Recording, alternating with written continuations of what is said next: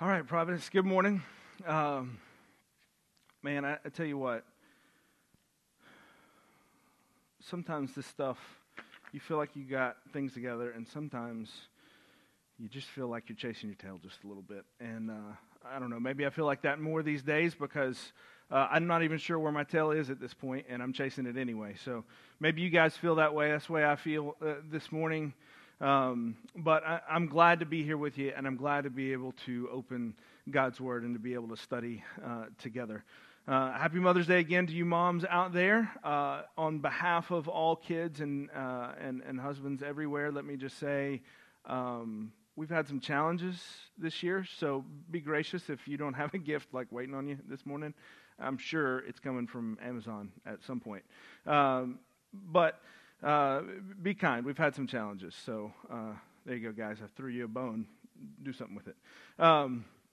Anyway, this morning we're going to be looking at a few different events again in the life of David. We're sticking in the life of David, and we've been in this series, Curveball, now for several weeks. What do you do when life takes an unexpected turn? Sometimes life doesn't go quite how you expected. And we began asking this question: how much easier would life be if we just knew what was coming? How much easier would it be if we just knew what was ahead of us? And we've seen that sometimes perhaps we probably should have seen it coming, and we just weren't paying attention, or we didn't have our eyes open to be able to see the right thing. And other times we just have no way of knowing what is about to hit us. And I wonder how many of you guys, and maybe this is just me, so just do this mental exercise with me, or maybe this is you too, but I wonder how many of you go back in your minds to March the 1st this year. I've done this a lot. You just go back a couple of months and think about what you think you knew at that point. What was about to happen. What your next few weeks and months were going to look like.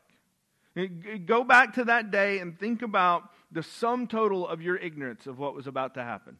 I think about that a lot, and sometimes it's really stressful, and sometimes it's actually not so bad. And in my life, some things have barely changed, and obviously in other ways, things have completely changed. And it just continues to weigh on me, my complete and total ignorance of what the complete and total ignorance that I had of what was about to hit us, of what was just coming down the pike, and I couldn't see it. I didn't have the capability to see it. And I wonder how many of you in your mind may go back to March 1st of this year and think the same thing. It's an interesting exercise to consider how differently I viewed things just a few months ago.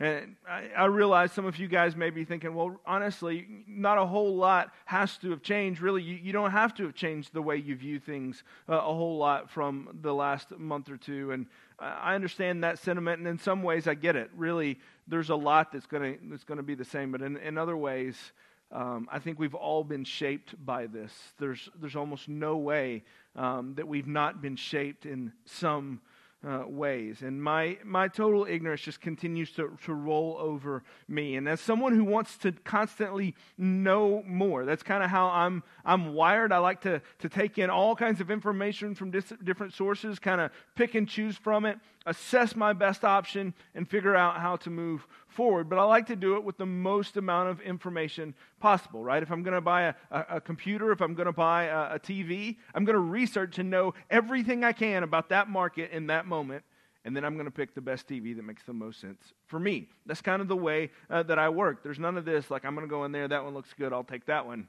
That's not how that works for me. I like to know more. I like to have this so that I can prepare for the most likely situations, and it can really bother me whenever I get blindsided by something. Whenever I just miss something.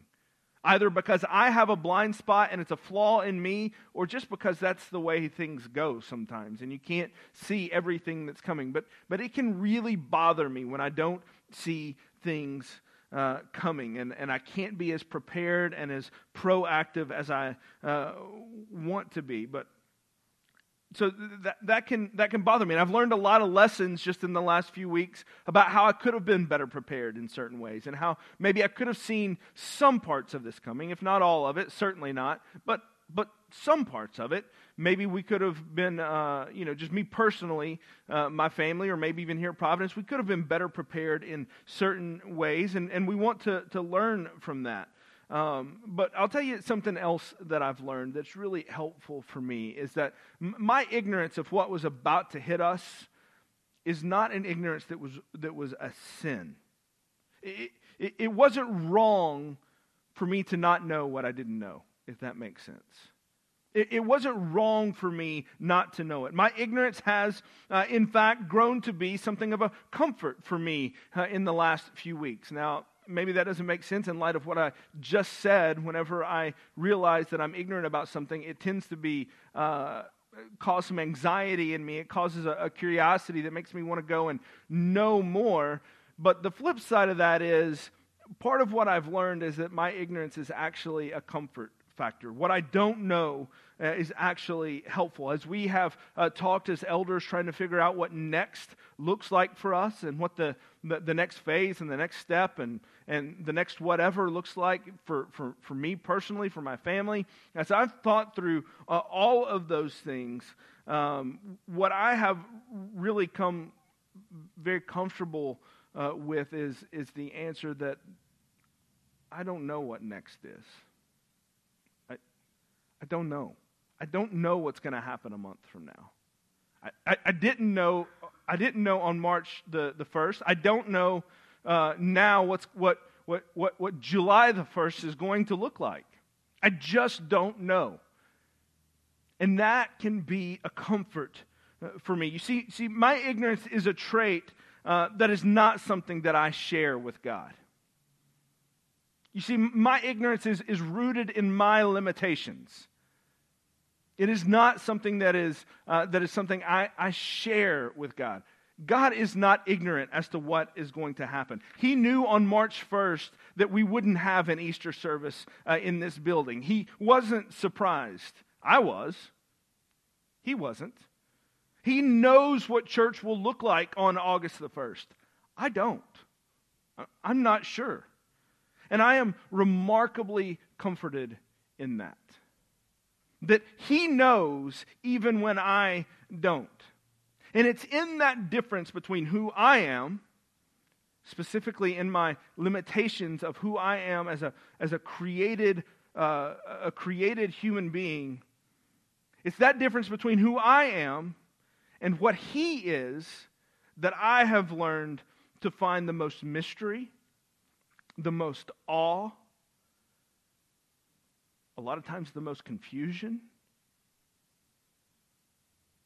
and honestly, so often the most joy.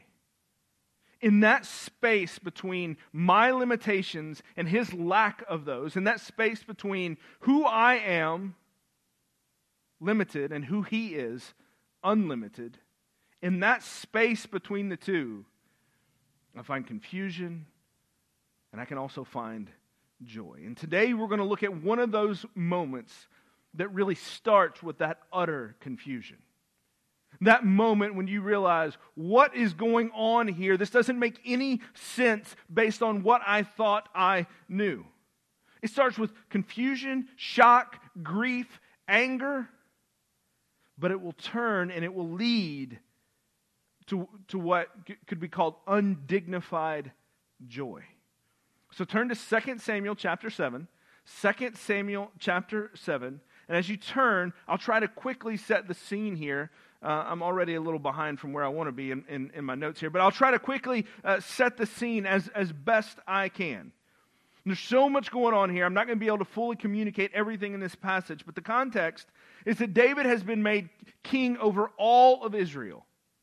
For 7 years, he had been king of Judah, the southern kingdom of Israel. And he had lived in Hebron, the southern capital there, and he had ruled from there. And then in chapter 5, just one chapter ahead of where we're going to start here, 1 chapter 5, he shows one of the primary reasons why David became known as one of the, if not the greatest king in the history of Israel. He unites the two tribes. He unites the two kingdoms, the northern and the southern kingdom under the banner of Israel. Judah and Israel come together. They are solidified. They are united as one kingdom under David.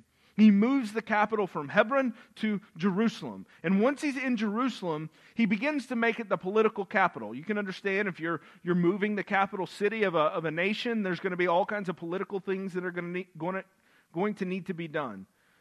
But his focus is not first on the political movements, or at least not primarily on the political movements, because he doesn't just want it to be the political capital of Israel. He wants it to be the religious capital of Israel.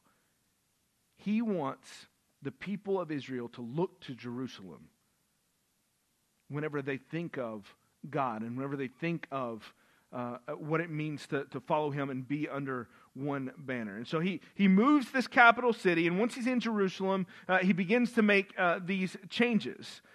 And he decides that it's time for the Ark of the Covenant. You know that thing that we looked at back in Exodus when we were in the book of Exodus, all the details that we got about that? That ark, which has been lost, which has been in the hands of Israel's enemies and then has been just kind of tucked away in some random city, that ark needs to come to the capital. It needs to be in Jerusalem.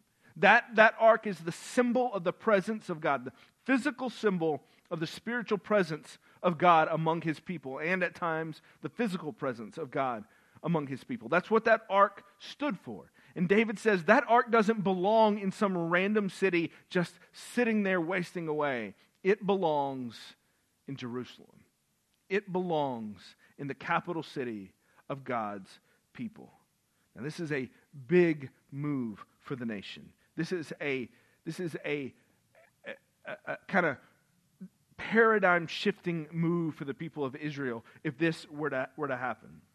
He'd been at this city, Baal, Judah, for ever since the Philistines had tried to get rid of it. I think it's interesting. The Philistines had captured it, but as soon as they captured it, they realized that they had a problem on their hands. They captured it, but they didn't want to keep it. You can go back and read the story in 1 Samuel chapter 6. It is great. They captured the ark. They stored it in the temple of their god, Dagon. And after one night, the Philistines came back into the temple to find their god laying face down in the temple. Nobody knew how it had happened. It was this big, massive stone. It shouldn't have been able to be moved at all. But their god was laying face down in the temple. And so the ark was in there as though it were a conquered thing, as though God himself had been conquered by their gods, but it had been knocked over the next day. And then they stand it back up. The next night they come in there to check out the temple, and that God has now, that stone statue, little God, G-O-D, has now been knocked over again, and his head and his hands have been chopped off. God is asserting his power. He would not be placed in some pagan temple under some God made by someone's hands, and was sending a not so subtle message that he was supreme over them. I think it's a great story. And so the Philistines decided this was going to be a problem and they shouldn't mess with this ark. And so they stuck it on a cart, smacked the oxens in the rear and said, "You get out of here with that thing." And it took off down the street. They didn't want it. So it shows up in another city. This other city has rats and tumors that begin to break out. And they decide they don't want it either. So they stick it on a cart. They send it off to a city called Beth Shemesh. And it goes there and it's just kind of forgotten about. It's just kind of dismissed. Philistines get rid of it, and the Israelites are kind of like, okay, here's this thing. I don't know what to do with it. We're just going to leave it here. And it's forgotten until David becomes king and wants to set up Jerusalem as the religious capital for his people. And he wants to bring the ark home. So he goes to get it, and this is where our text picks up. David thinks he knows what's about to happen. He thinks he's about to do something great for God, and he thinks God is going to be so happy with him for what he's done. 2 Samuel chapter 6, verse 1.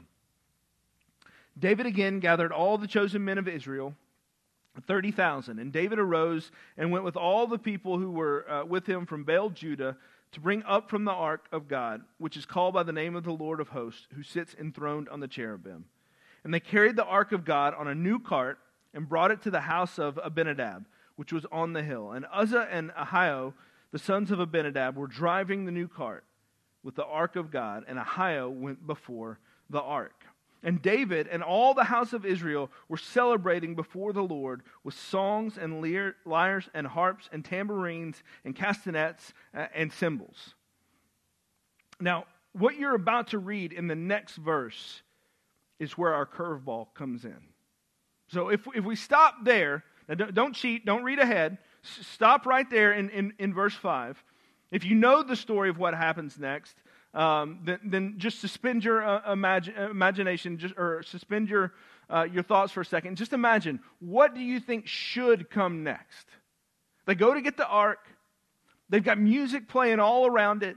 They come up to a hill. They're on this new cart, bringing the ark back to Jerusalem. There's music playing everywhere. It's a parade fitting a king. Music, dancing, celebration, full-on party. And then we get to verse 6 and verse 7. And this comes out of nowhere.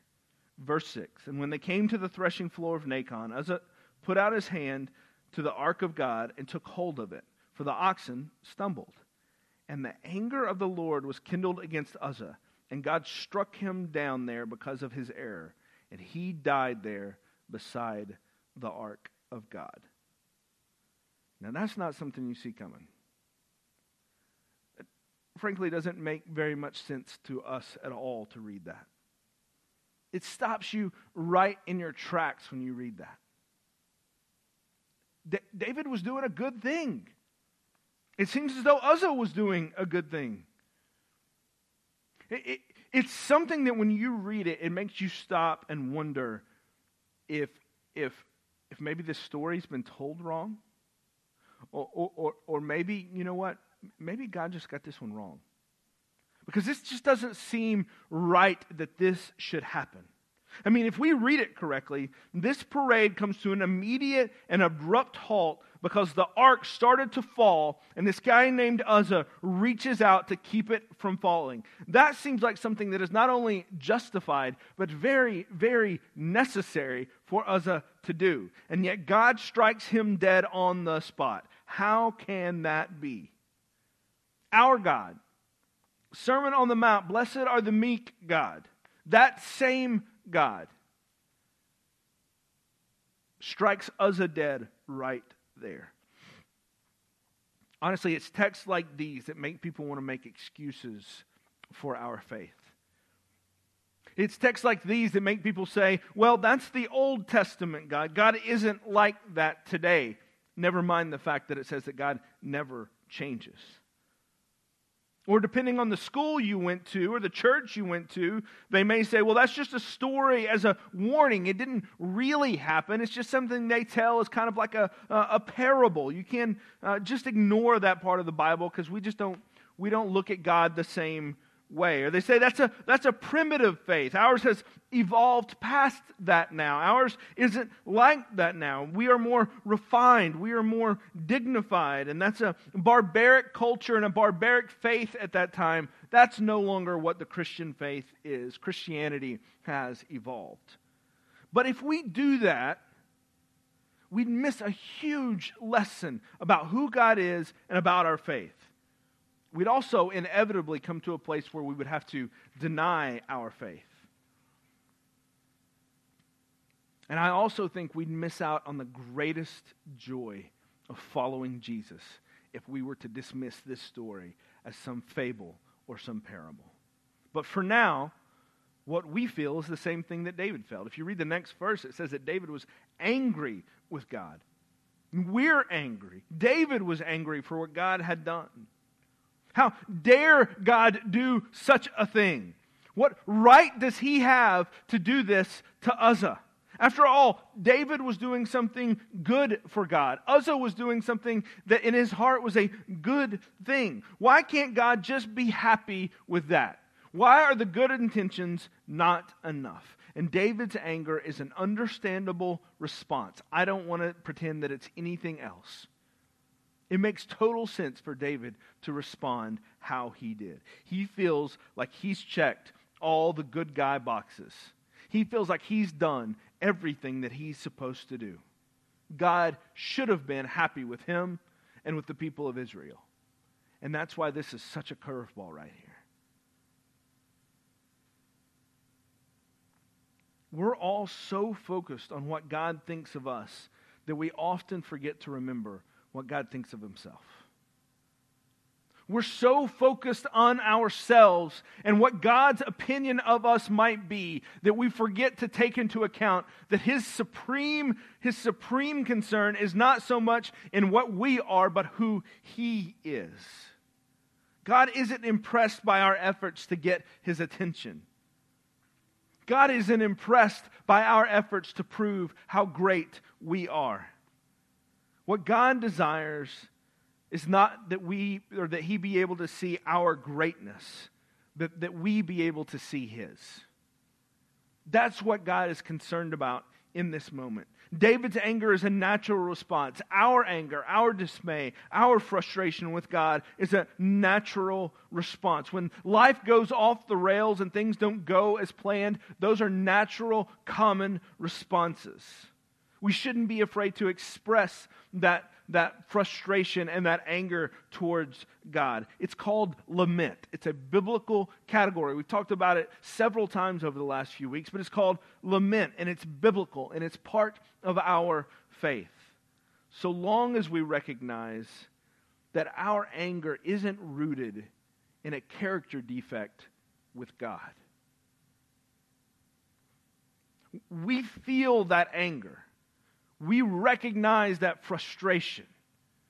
We get confused and lost, but that's not because of something insufficient in God. It's because of something insufficient in us. We aren't angry because God failed. We aren't angry because we're righteous and we have the ultimate sense of right and wrong and fair. That's not why we're angry. We're angry because we're ignorant. We're angry because we don't know the full picture, because we don't comprehend the gulf between us and God, which is exactly what's happened here. David and Uzzah get thrown a curveball because their hearts, not because their hearts were in the wrong place. That's not why they get the curveball, because their heart was in the wrong place. Their heart seems to have been in the right place, at least in general. But they get a curveball because they assumed that their way was as good as God's way.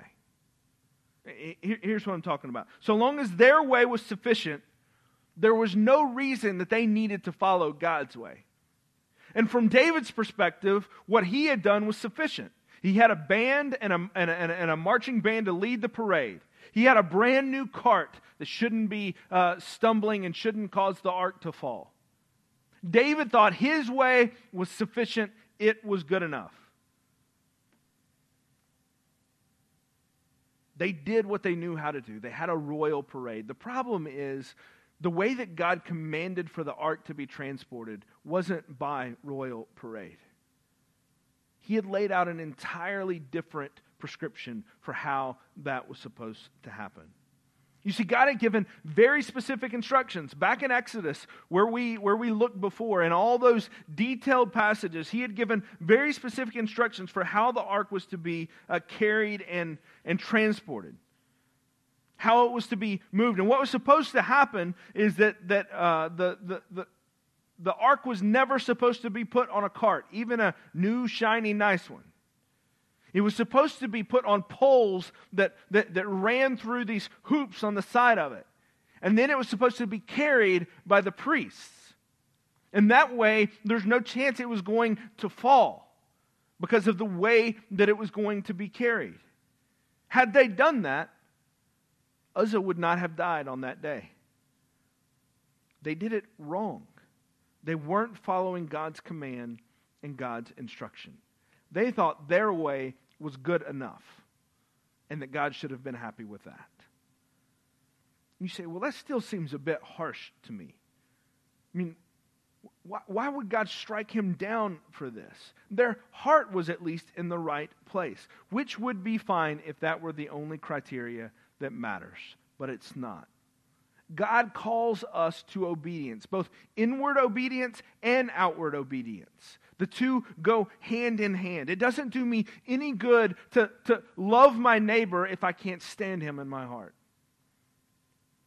Nor does it do me any good to say that I love my neighbor if I'm not willing to sacrifice and care for him. You see, it sounds good to say, you know what? I love the people of Providence Church, but if you then say, but they need to get around my idea of what I think is right. Or if you show up and you say to us, and you show up and you say, you know what, I'll serve, I'll do whatever, but in your heart, you're bitter and you're angry. Both of those are problems. Inward and outward obedience is what we are called to. This was Uzzah's problem. He misread the situation entirely. He acted in his ignorance of where his biggest problem was. What he knew is that the ark was massively important. What he knew is that the ark was the physical representation of the presence of God for the people of Israel. What he knew is that getting it back to Jerusalem was of utmost importance. And then when those oxen started to stumble, when that cart started to tilt, when the ark started to wobble, he made an assumption in that moment, one that would ultimately cost him his life. He assumed in that moment that the biggest problem he had was outside of himself. He assumed the biggest problem he had in that moment was the mud that the ark was about to plunge into. What he should have known is that his biggest problem was not the mud. It was his own sinfulness. The mud bears no wrath from God. Sinful man does. The mud has not been separated from God. Sinful man has. And that's why Uzzah was killed. He misread the situation. He thought the mud was dirtier than he was, but he was wrong. These moments that come in our relationship with God are moments that we like to put in the vocabulary of saying that we are broken before God. These moments when we grasp our sinfulness, when we feel the weight of our separation before God. If you're a Christian, you've had to come to some level of realization of this fact, that God is holy and that you are not, and you have a very big problem because of it. Like Uzzah, you too have dirty hands. And most of the world thinks that if we scrub hard enough, then God will say, you know what, that's good enough. Your heart's in the right place. I'll call it clean. But the problem isn't just the dirty hands. It's the sinful heart. Our biggest problem isn't outside of us. It's inside of us. Which is why we must plead for mercy and grace. And this is what sets the stage for the next part of this story. After David walks away angry, he puts the ark in a house for safekeeping, and he goes off to think. And then in verse 12, it was told King David, the Lord has blessed the household of Obed-Edom and all that belongs to him because of the ark of God. So David went and brought up the ark of God from the house of Obed-Edom to the city of David with rejoicing. And when those who bore the ark of the Lord had gone 6 steps, he sacrificed an ox and a fatted animal, and David danced before the Lord with all his might. And David was wearing a linen ephod. So David and all the house of Israel brought up the ark of the Lord with shouting and with the sound of the horn. He takes 6 steps. That's it. 6 steps. And then he stops. He looks around. He's alive. Everybody else is still alive. He's been reminded of the holiness of God. He's been reminded of the sinfulness of his own heart. He's been reminded of his need for obedience. And he's been given another chance to get this right. And he takes 6 steps. And he looks around and he just starts to dance in unbridled joy. He sacrifices an animal as praise to God. It's a dance that is striking in its joy and its lack of reverence, not in reverence towards God, but in reverence for his position as king, in reverence for what he's supposed to be doing as a king. Think of it this way. Can you imagine the Queen of England just dancing down the street because she was fired up about something? That's undignified for the Queen of England. She's not going to do that. But that doesn't stop David. It might be undignified for him. It doesn't matter. He has a joy that cannot be contained. Because he knows what can happen if God isn't merciful to condescend to his people in this way. In an ark, on poles, being carried back to Jerusalem. God doesn't have to be present in that way, but he has chosen to. And David is now still alive 6 steps later to tell the tale. God has been merciful. But not everybody's happy with what's going on here. Look at the reaction of David's wife. Verse 16, as the ark of the Lord came into the city of David, Michal, the daughter of Saul, looks out of the window and saw King David leaping and dancing before the Lord, and she despised him in his heart. Look down to verse 20. And David returned to bless his household. But Michal, the daughter of Saul, came out to meet David and said, how the king of Israel honored himself today, uncovering himself today before the eyes of his servants, female servants, as one of the vulgar fellows shamelessly uncovers himself. And David said to Michal, it was before the Lord who chose me above your father and above all his house to appoint me as prince over Israel, the people of the Lord, and I will celebrate before the Lord. I will make myself yet more contemptible than this, and I will be abased in your eyes. But by the female servants of whom you have spoken, by them I shall be held in honor. So David gets this lecture from his wife, from Michal. It's unacceptable for a king to behave like this. He should be ashamed of himself for the way he has acted. And David's basic response to her is that if you think that's bad, you ain't seen nothing yet. I'm going to go crazy. I am going to praise God completely uninhibited. There is nothing that's going to stop me. And let me tell you why. Because I just took 6 steps and I'm still here. And that shouldn't be. I shouldn't be here. But I know grace in a way I didn't know it just a few days ago. I was ignorant to my plight and to my problem, but now I know the grace of God. David is more aware on this day than he was on the day that Uzzah died, that God is holy and deserving not just of praise, but of all of our praise. And not only that, but God is gracious in giving us even an opportunity to offer that praise. David's dance is a dance of joy, not just because God has commanded the praise, but because David knows grace. His joy is rooted in grace. You know, there's a lot of songs out there in the Christian worship scene today that focus on that second part of worship. We sing some of those. We sung some this morning. That's good. We should focus on that second part of what God has shown us and the grace that He has given us. And that is a wonderful thing to sing about. And there's joy rooted in that. I like those songs. It echoes the dance of David. But David's dancing makes no sense unless you understand what was behind it. He wasn't just dancing because something good had happened and God had blessed him. He was dancing because he knew what he deserved. But instead, he got grace.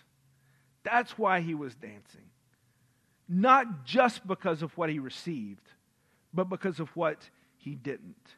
He had come face to face with his own sin and the sin of his people, his own inadequacies, and God has met him in that place with grace. And I wonder, how about you this morning? Have you felt the weight of your inadequacies? Do you know that kind of grace that made David dance? And has it made you dance? Has it made you sing? Has it made you skip a step? I wonder if maybe today, that maybe the next time you take 6 steps, would you just stop and consider how gracious it was that you could do that? You see, we tend to operate in a framework that says God owes me a certain level of something. That because my heart's in the right place and I try really hard, God's supposed to be nice to me.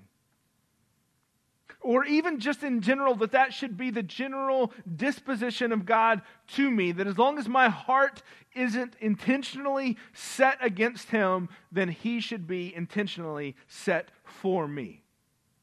And He should be clearing my path and making things as easy and as rosy as possible. And we ask questions like, God, why do you make things so hard? Why weren't you here in this place?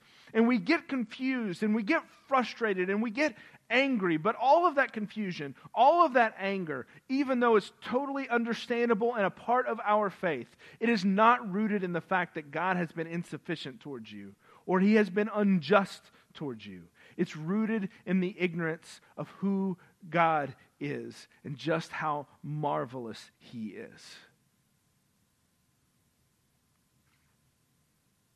So today, maybe we could reorient our hearts just a bit. We could reorient our hearts just a little bit. Instead of saying the default is, God, why have you allowed these certain things to happen to me? But instead you would say, God, why would you allow me 6 more steps? Why would you give me the grace that you have given me? Why would you spare me from anything that's going on in this world?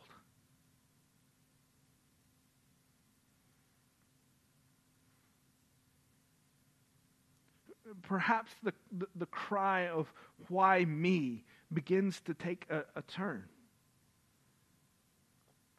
And that maybe it begins with the why me, God, why allow this to happen? To a why me, God, why bless me at all? And yet the beauty of it is that He does. He does. We get 6 steps. And then we get 6 more. And 6 more. And we breathe. And we celebrate. And we dance. And we sing. And we take it all back to the cross. And goodness, that's so much more than 6 steps. It's the Son of God slain to show us grace that David never knew. That he hoped for, that he prayed for in the Psalms, that he knew he needed. But we have the amazing joy to look back on the cross and to say, He did it. Not only do I need it, but He did it. And we know that grace. And that is why our joy is unmatched. Even whenever we're frustrated, heartbroken, confused, lost, when our head is spinning, we just take 6 more steps. And then we praise. What a gift that is. Will you pray with me? Father, you are a great God, and we are woefully ignorant of how great you are. There is no song, there is no knowledge that we can have this side of being face to face with you that would communicate your greatness to us. So, Father, we labor over these songs and these words so that you might show us and reveal us a little bit more of who you are.